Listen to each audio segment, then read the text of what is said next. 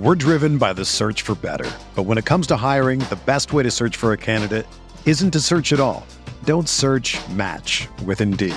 Indeed is your matching and hiring platform with over 350 million global monthly visitors, according to Indeed data, and a matching engine that helps you find quality candidates fast.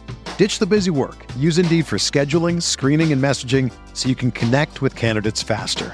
Leveraging over 140 million qualifications and preferences every day, Indeed's matching engine is constantly learning from your preferences, so the more you use Indeed, the better it gets.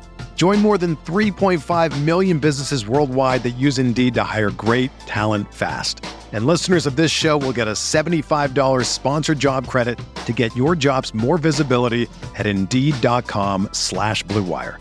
Just go to Indeed.com/Blue Wire right now and support our show by saying that you heard about Indeed on this podcast. That's Indeed.com/Blue Wire. Terms and conditions apply. Need to hire? You need Indeed. It's the True Faith Newcastle United podcast. You have myself, Alex, Charlotte and Si. This is our 15-game/half season review of Newcastle United's season so far. What a season it has been. Quite unbelievable performance from the team, from the club, from the players, from the fans, from everybody, particularly Eddie Howe and Mad Dog Tyndall. We're going to talk about that today and really get into what we think has happened and why and what might happen next. Brief reminder from us, we're on Patreon. Yes, it's the World Cup. We're going to cover that a little bit on Patreon, but mostly we're going to cover Newcastle United during this mid-season break. So if you're missing your Newcastle United fix apart from these free podcasts, come and join us on there to talk about pretty much what we're talking about in this podcast and much more. It starts from £3 a month for ad-free podcasts. Come and join us. Si, in some discussions that we had building up to doing this podcast, you talked about one of the key things for you this season has just been how enjoyable support Newcastle United has been, particularly in terms of matchday experience. Yeah, I mean, it would be really easy. It is really easy to say, oh, you know, Newcastle win all the time now, so it's obviously much, much better, which it is. That is true. It's much easier to support a team that wins all the time, like literally all the time. You go to every match expecting a result, and that is how it's been certainly for the last 2 or 3 months, but I would say from the moment Eddie Howe took over, the matchday experience changed, and that's not just the results. The football came over time, and the football got much better. But it was the endeavour, and it's become a bit of a cliche, but it's the team turning up and trying to win football matches. Early on, we weren't always winning football matches. We still took some humblings under Eddie Howe in the first few months, but the team is going out on the pitch and giving everything. There's an obvious game plan to try and win football matches, and it's just like there's a system, there's tactics, and it's just such an enjoyable thing to witness this football team in action. And it's hard work. It's all through hard work. Now that is the release that came after Bruce left and after the takeover was obvious, and the stadium has become a once again very happy place, and all the division and negativity that was around the club seemed to vanish overnight, and it was a party atmosphere for 15 to however many home games we had left last season. There was a party atmosphere pretty much everyone. Now that we're good, now that we're consistently winning every game, that there are some negative impacts to the change in the atmosphere. You know, you are going to get that what some people call expectation. I would probably call it optimism and hope in terms of you go and you're hoping for a win. You're not expecting maybe, but it's because you believe it can happen. Whereas before there was no expectation because there was no belief that Newcastle would win against anybody, never mind Chelsea, etc. So there are negatives in terms of that you can't go into. Whereas previously a home match against Bournemouth or Villa or Crystal Palace, relegation 6-pointer, the crowd's up for it, it's massive. This season it was a bit different. You are going to get to half-time, and if we're not winning, you're going to have some grumbles, you're going to have some disappointment in the atmosphere, and I think that's fine, because it would be silly, you know, if we're cheering and going mental because we get a corner at home to Bournemouth, at this point in our kind of turnaround, it does look a bit silly, so I can understand that, but I think ultimately it's the wider unity that has happened, and the fact that there's no like infighting in the stands anymore. There's no kind of the matchday experience. Everyone's in the pub talking about it. There's no disagreements about what the team should be. You know, some people have ideas, but whatever comes out, nobody's saying why has he done that, why has he picked him. It's just kind of like, okay, here we go. I reckon that team's going to win. And then you get to the ground, and it's like I was so used to people grumbling and kind of not taking an active interest in what's going on the pitch. And my best kind of point for how different it is now compared to 12 months ago is how we react to the referee. Now, a year ago, if the ref gives a dodgy call or gives a free kick, and I kind of think, oh well, it probably is a free kick. I'm just standing there saying to you, Dodds, or saying to Ben, that's probably a free kick, because you just don't care, and you don't think that I didn't think that Steve Bruce's Newcastle deserved any look from the ref, so I didn't care. Whereas now, even if it's an absolute blatant foul by Fabian Schär, I'm screaming at the ref, and so are 50,000 others. Like it's one unison crowd going mental at the referee and getting up for it because we care and we want we think that team deserves that edge, regardless of whether the referee's correct or not. That's the kind of the biggest change for me, is how unified everyone is in every decision and willing every player. And it's just that I don't know why I've dwelled on the referee thing, but I noticed that most against Chelsea, it's like even if the decision was spot on, everyone's going mental because we're all on the same side now, and that it just wasn't like that before. Very few of those decisions by the ref at Chelsea were spot on. Well, true. Yeah, true. I totally agree with you. It's so much fun now. I've said it a few times on podcasts. It's such a fun time. Like, the pubs are full of people who actually want to go and not just stay in the pub till 5 to 3 or whatever time. People are like in the club shop before. People are getting there early and taking photos outside the ground. There's smiles on faces, and yeah, there aren't as many grumblings. There aren't as many, like, people still go in a bit early at half time for their drinks and their toilets, but like they're not going in at like 35 minutes thinking, oh, I'll just watch whatever's happening on the little screen on the concourse. There's been a total shift, and it's fun. I just keep saying it. I love going. It doesn't feel like a chore anymore. It doesn't feel like I don't know why I'm doing this. And I think one of the things you mentioned there, Si, about like the team sheet comes out an hour before and you're not thinking like, why the hell has he done that? We're starting to trust the manager. We're starting to trust what's going on at the club.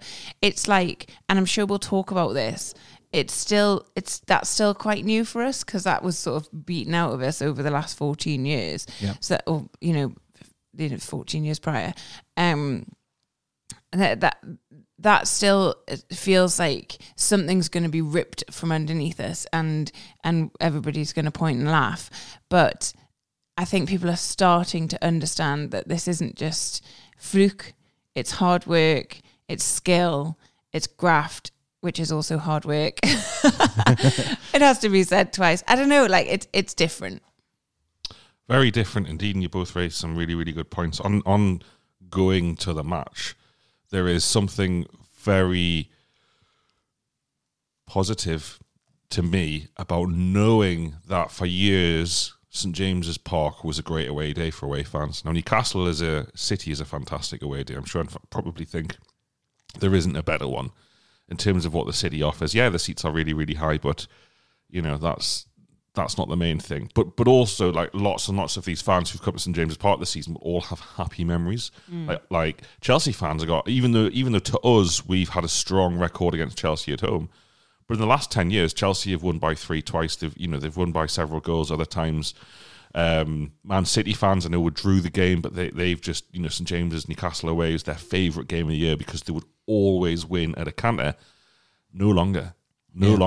Every single away fan now is thinking, oh, for fuck's sake, Newcastle away. Like, it's like, we'll do so well to get anything out of that. And I really, really get a buzz off that, because having travelled away from home to watch Newcastle for many, many years, there's always that feeling. And it happened this season when we got closer to Old Trafford. I went into that game convinced we'd win.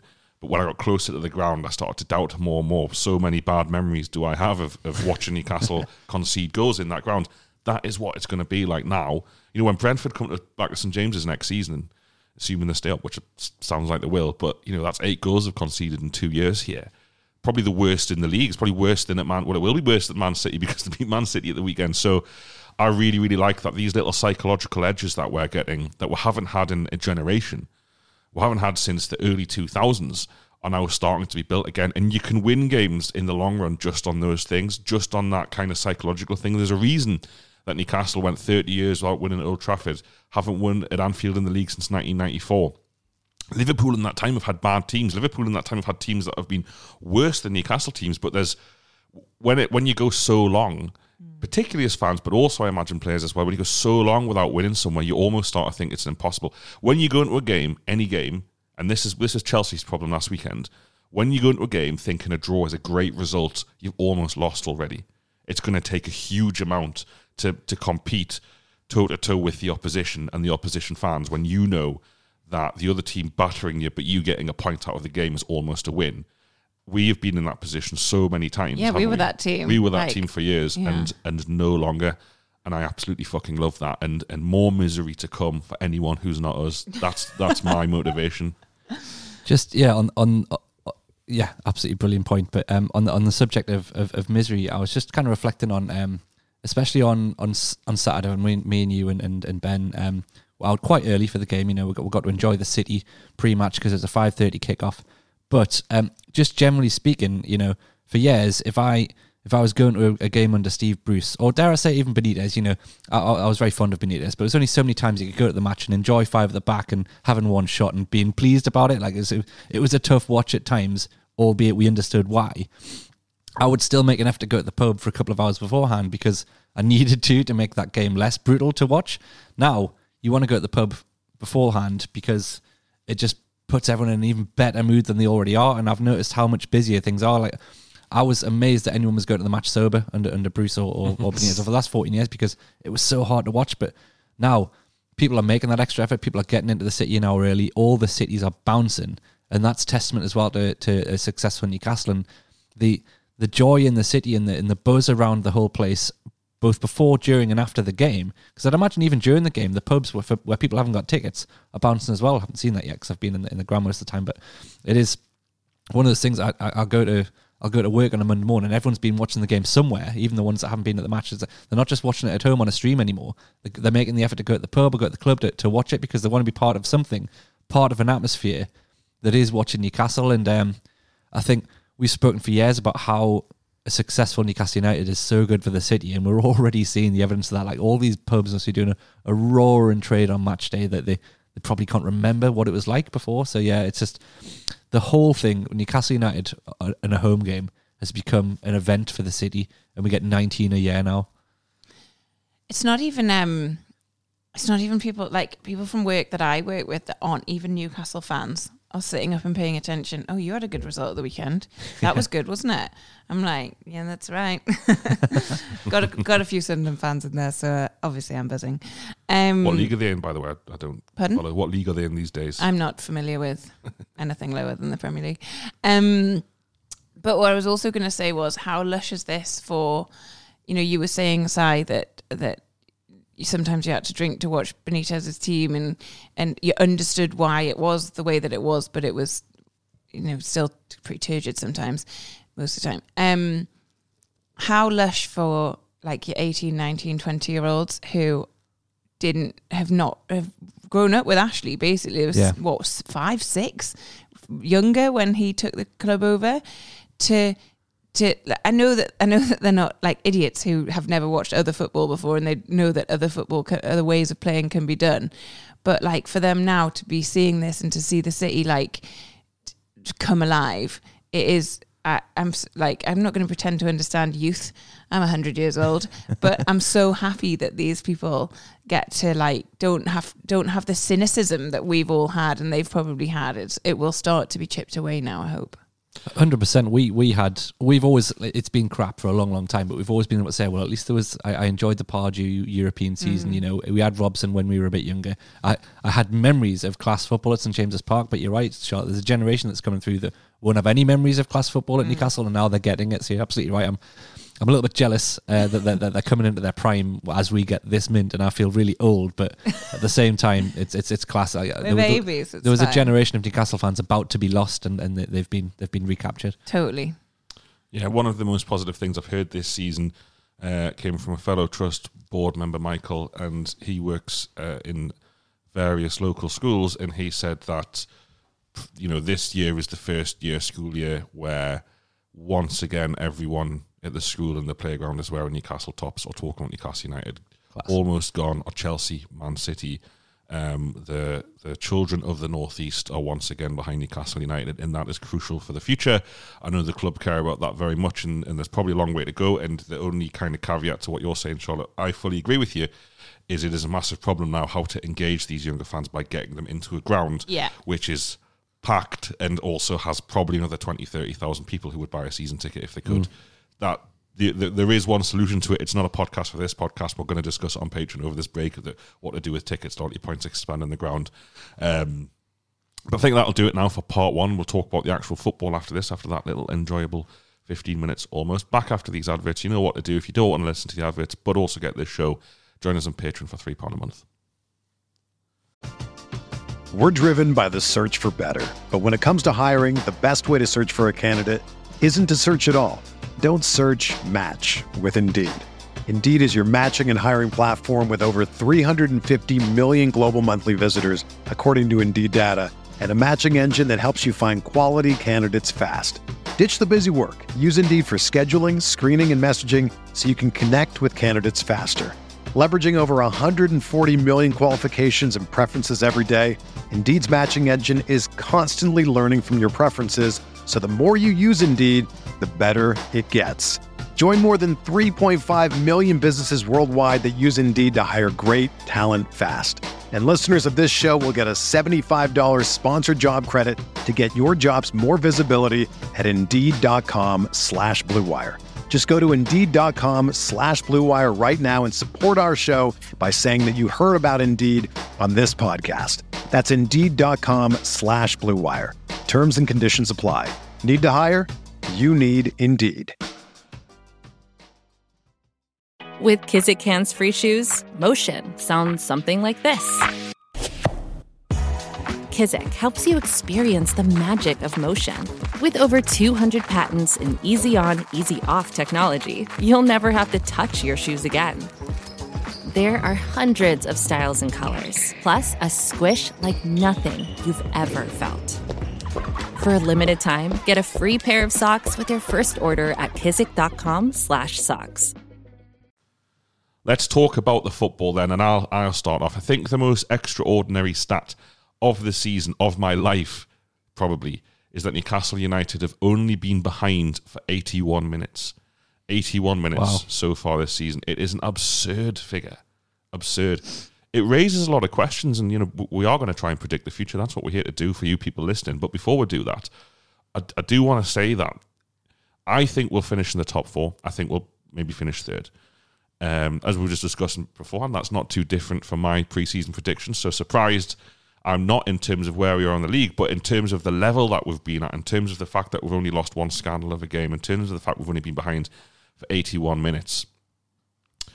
It does raise a lot of questions about the fact that the team has been so good, we're untested. What are Newcastle like 2-0 down away from home at half-time?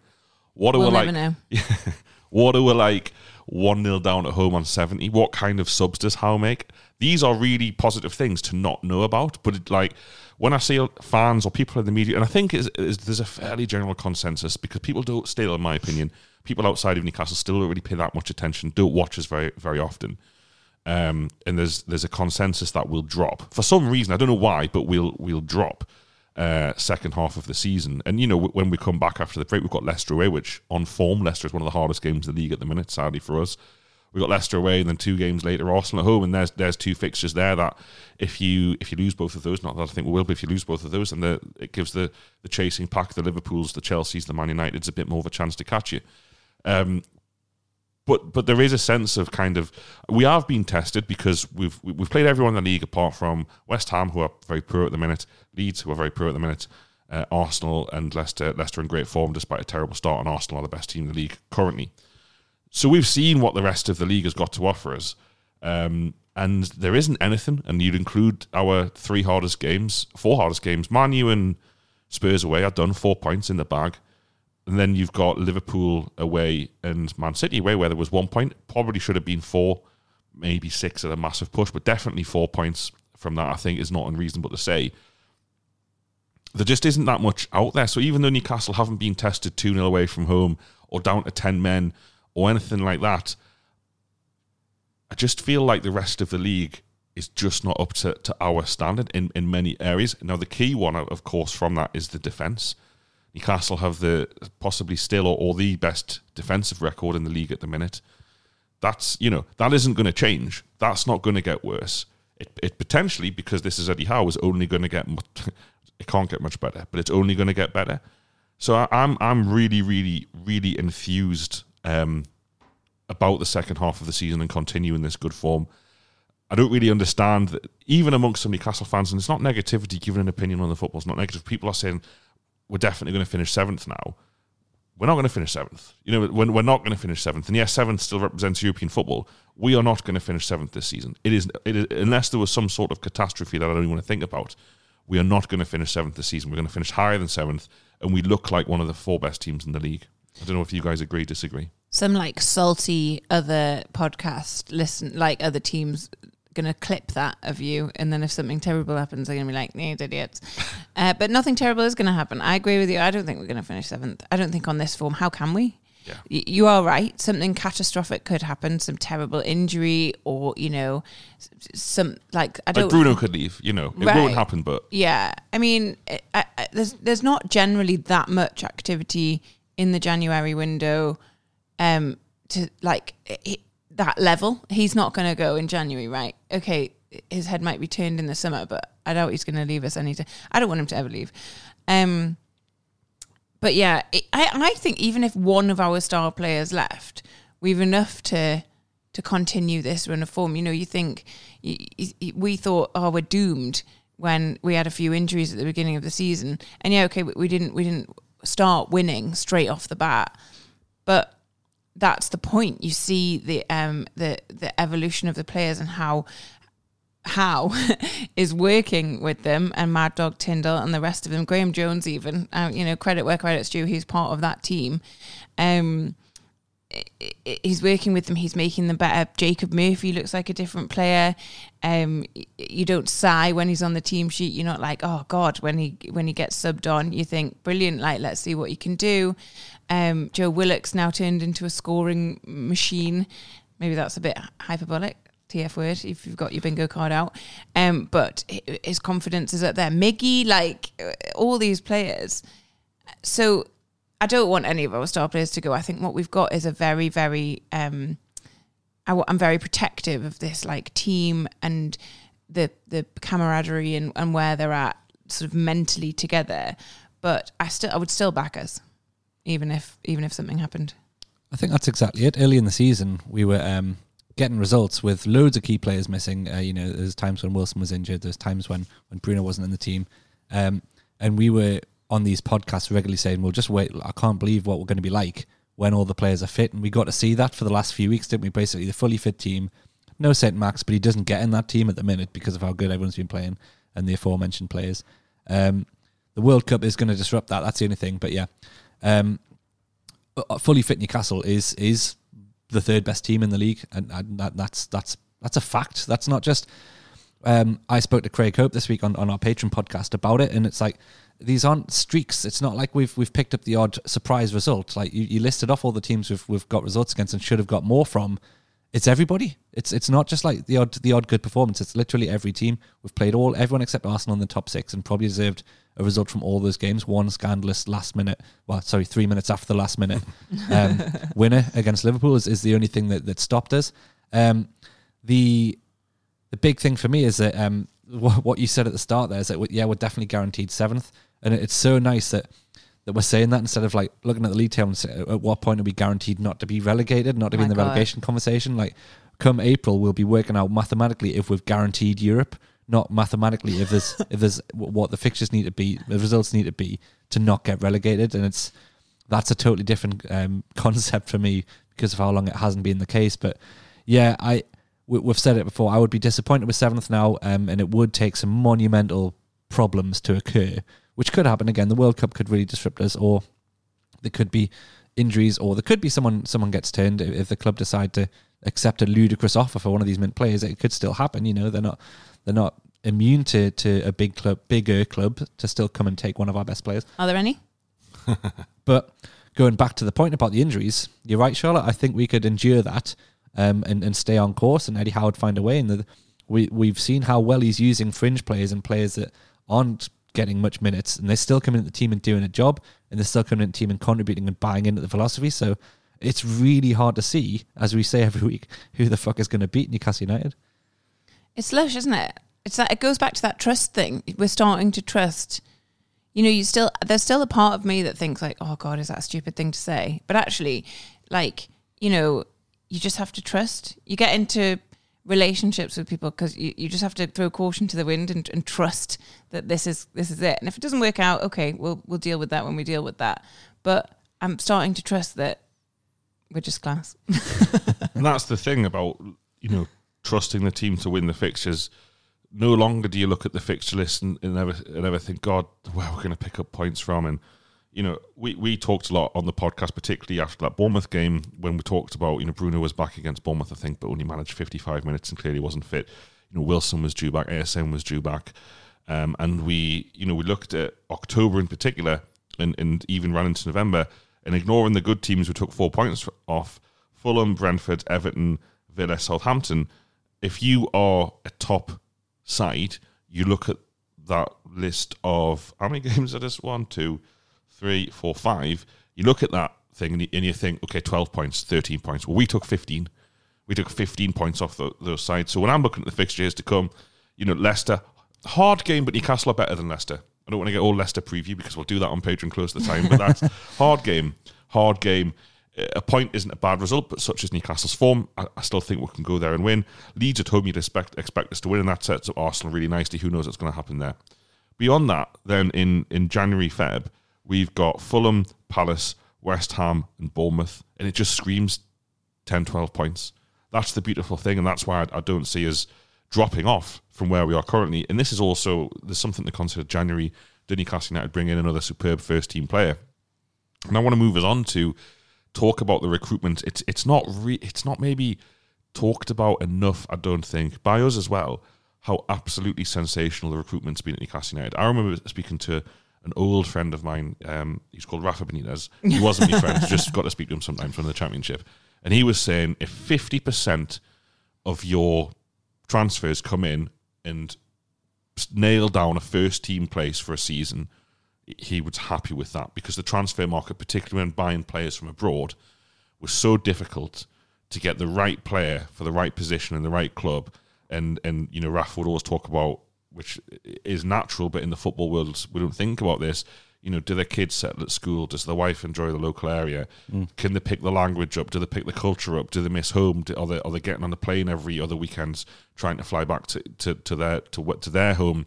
And are they bonding with teammates? Are they integrating to the group? It's not just a football matter. This is a human being, and if those things don't happen, you will see it on the pitch. And that, I think that's all true.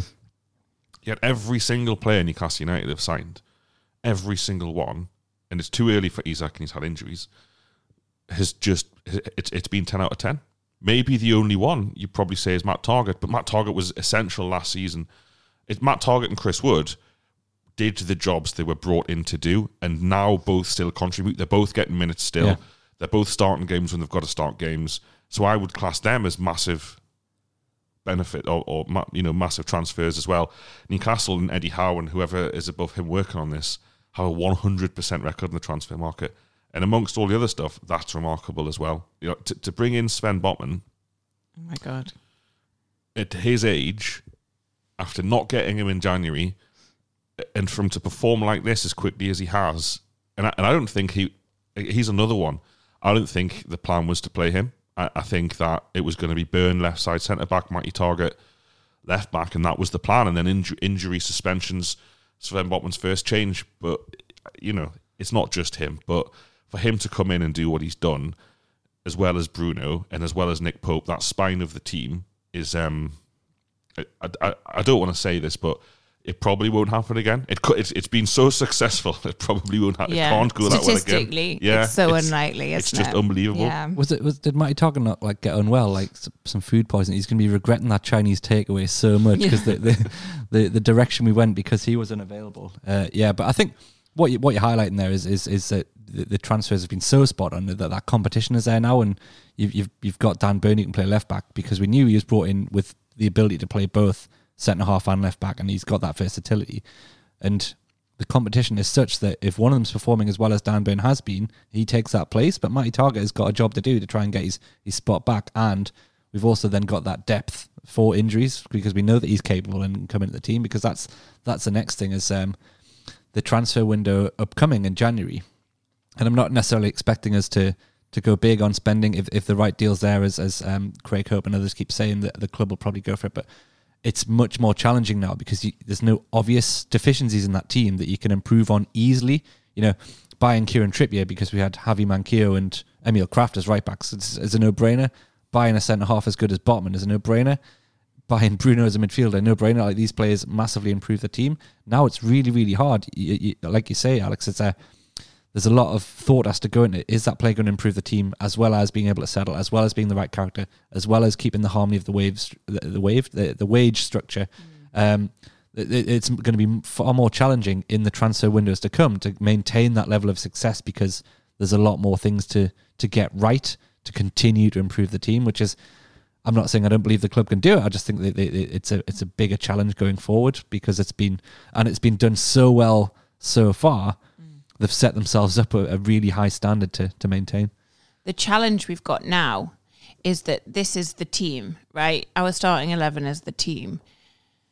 Our, not starting 11, e.g. the team that played against Palace in the cup game, are not the team. And that's what we need to strengthen. So the transfer, if we are finishing top 4, like we all sort of agree that we're going to, the challenge in the transfer market now is who is going to come in and be really good bench option, but also a really good option if we've got European games and we're using our, we really need top tier.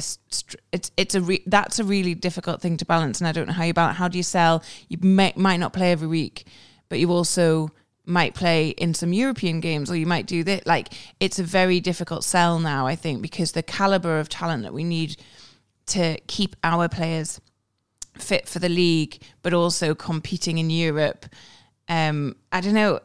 I'm not articulating it very well, but I feel like that's where the transfer strategy now has to shift, and sort of addressing sort of what are our deficiencies in the sort of second tier, if you will, and how do we pad that out?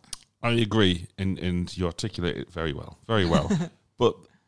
So I do agree. One thing I'll say is that Palace team had Elliot Anderson, John Joe Shelby, and ASM who just hadn't kicked the ball. True. Whereas because Europe is more regular, those players playing more often. And I still think John Joe and ASM are part of Newcastle's first 11. Not everyone will agree. I think Newcastle a much better team with those two players fully fit and firing. So that Palace game, I agree with you, was terrible. It was absolutely terrible. Thank God we got through. And I can't wait for Bournemouth at home on the 21st, whenever it is, 22nd. Yeah, but playing more regularly will help keep those players better, and therefore, if those players are playing more regularly, and if John Joe plays unbelievably well at Benfica away on a Tuesday, then he might be pushing for a start at. I mean, who am I saying? Obviously, if Benfica win a Tuesday, we play in the full strength team. But I know what you mean, though, particularly if it is Europa League. Europa League and Champions League, there's a difference to the level of team you're always going to start, because the difference to the level of competition that you come up against. These are kind of conversations for an end of season podcast, but I'm pleased you raised it now. But I do think that it's not as, there will be an opportunity to say to anyone, and Eddie Howe, like Saya said, has proved this with Sven Botman, Dan Burn, and Matty Targett. If you come into this team and you play well, you ain't getting out of it. Don't care who's back. You keep your place. And that is not what used to happen under the previous manager. I mean, he changed the team so often that it was hard to know who was first choice and who wasn't. They didn't know until they did press conferences. Matty Longstaff would come in, be hiding against Man City away, Leicester away, and Liverpool at home, play really well, and then disappear off the face of the earth. That won't happen under Eddie Howe. Yeah, it is a challenge. It is a challenge, because I think back to that Palace game, and you look at Javi Manquillo. I've never had a problem with Manquillo, but what's he doing? I never thought I'd see him again. Lascelles as well. They're two positions that's the kind of squad depth way you're talking about improving. I think one thing, we need to win the League Cup this year, so we can just bin it off going forward, because we're not going to have any time for League Cups in future. But yeah, the Champions League to Premier League thing is it would be far more challenging, because you want to play your best team in all those games. So I suppose the flip side of it is you try and buy first team players who are as good as what we've got, and then it is, like you say, it's competition. If one of them isn't cutting it, the other one plays, and that's how a good squad's supposed to work. And then you've got the likes of, I'll say Jacob Murphy, much maligned over the course of the season, but you've got other lads who will come in and do a job because they're buying into it and they're trying, and their career will never get any better than it is right now playing for Eddie Howe's Newcastle. So having a few squad players like that make up the numbers, but also probably help keep the balance on the wage book and everything else is massive. But yeah, I think the Palace game was probably a bit misleading in terms of we'd made one or two too many changes, and it's come in a season where the Premier League fixtures were already congested and the World Cup was coming, and we'd played 3 Premier League games the previous week, I think, and then Chelsea to come at the weekend. So it was like you needed to give the other lads a rest at that particular time. I don't think you would have done that otherwise. And I think the kind of players like Sven Botman and Bruno Guimaraes, I can't see them not playing Wednesday, Saturday in the Premier League. Like these are young, fit, brilliant players, and there will need to be a bit of squad addition around that. But I'm not too worried that we won't be able to manage that if we do get the top 4, which we've pretty much talked ourselves into as part of this conversation. Absolutely. Charlotte, you want to talk about the progression / evolution in our young boys into men? Boys to Men, great band. Yeah, we've all been told, haven't we? Evolution, not revolution. Well, it does feel a bit like revolution. It's been so quick. But yeah, what I wanted to talk about, and George Colkin actually wrote an article in The Athletic this weekend that sort of steals my point, although... It's your point first. I don't know if you can say steals if he's already thought of it and written it and published it, but I'm calling it. He's stolen. Yeah, his article's about the shithousery and how, Newcastle's players are now like, you don't want to get on their wrong side. But I kind of want to, it's not just that, I guess it is that, but it's like, I want to track back even to last season under Eddie. You started seeing it in Joe Linton. Joe Linton was getting in fights. I mean, there was that Spurs game where he should have got a red. He just went and like basically almost punched one of their players to the ground. This sort of like mentality shift in all of our players, which is like, and Dan Burn said it in this article, it's like us against the world kind of thing. I love that. I love watching it. It's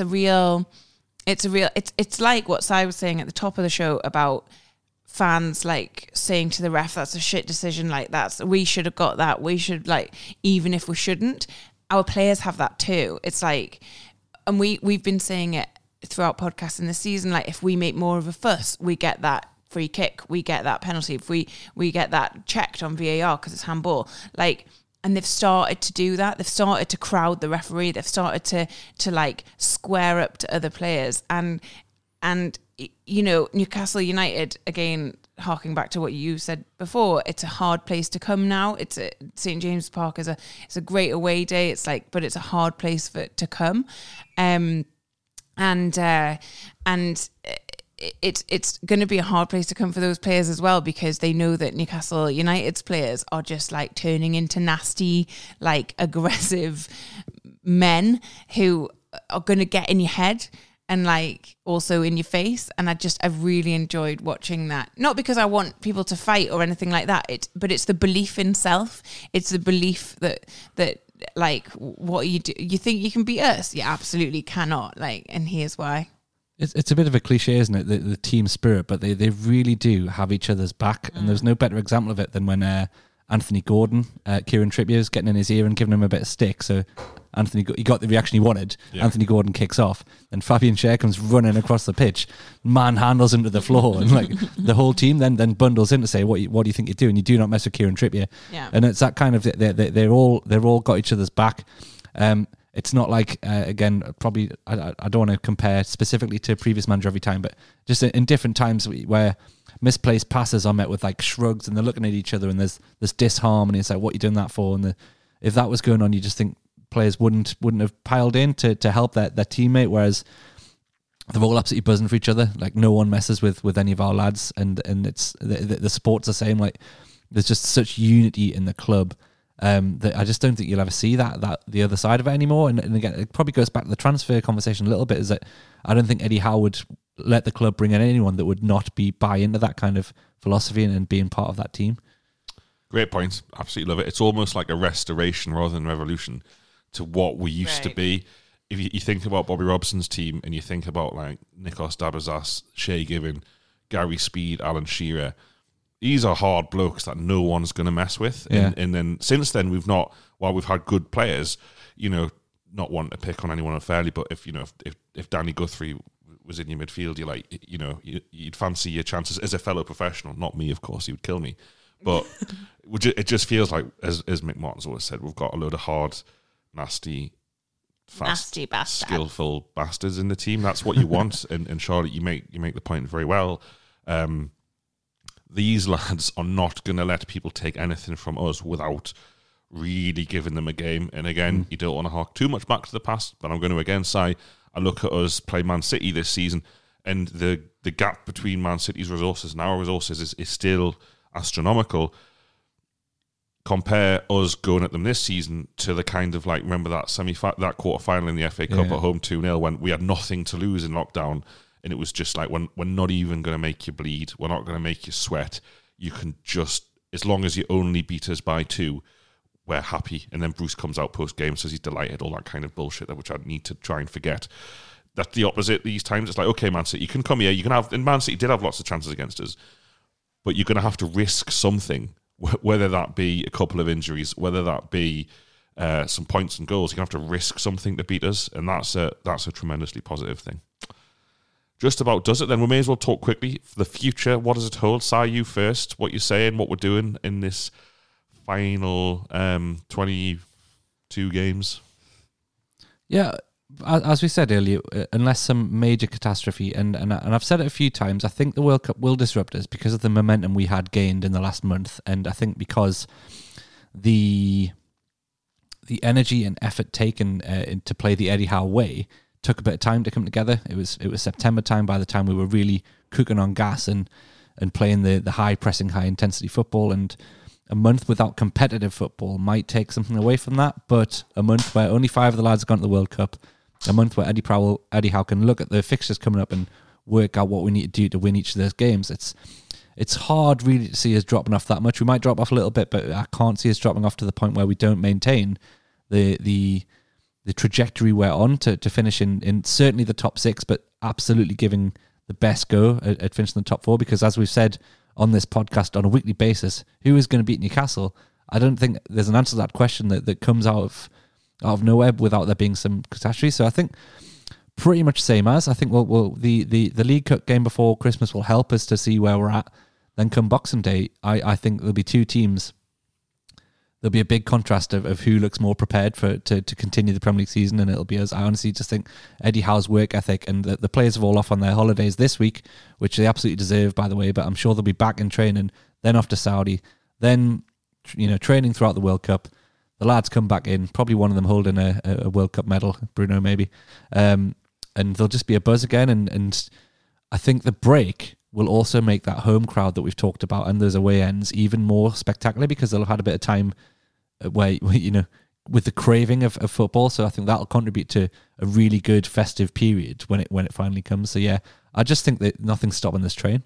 There was loads of it on my Twitter, at least. My Twitter is pretty much just Newcastle United and me liking pictures of Beyonce, and loads of it yesterday, like, I hate the weekend without Newcastle United. I hate the weekend without a Premier League game. To track back 12 months ago, you'd be like, oh no, another game. I was so bored yesterday, by the way. Yeah, it was rubbish. What a terrible weekend it's been.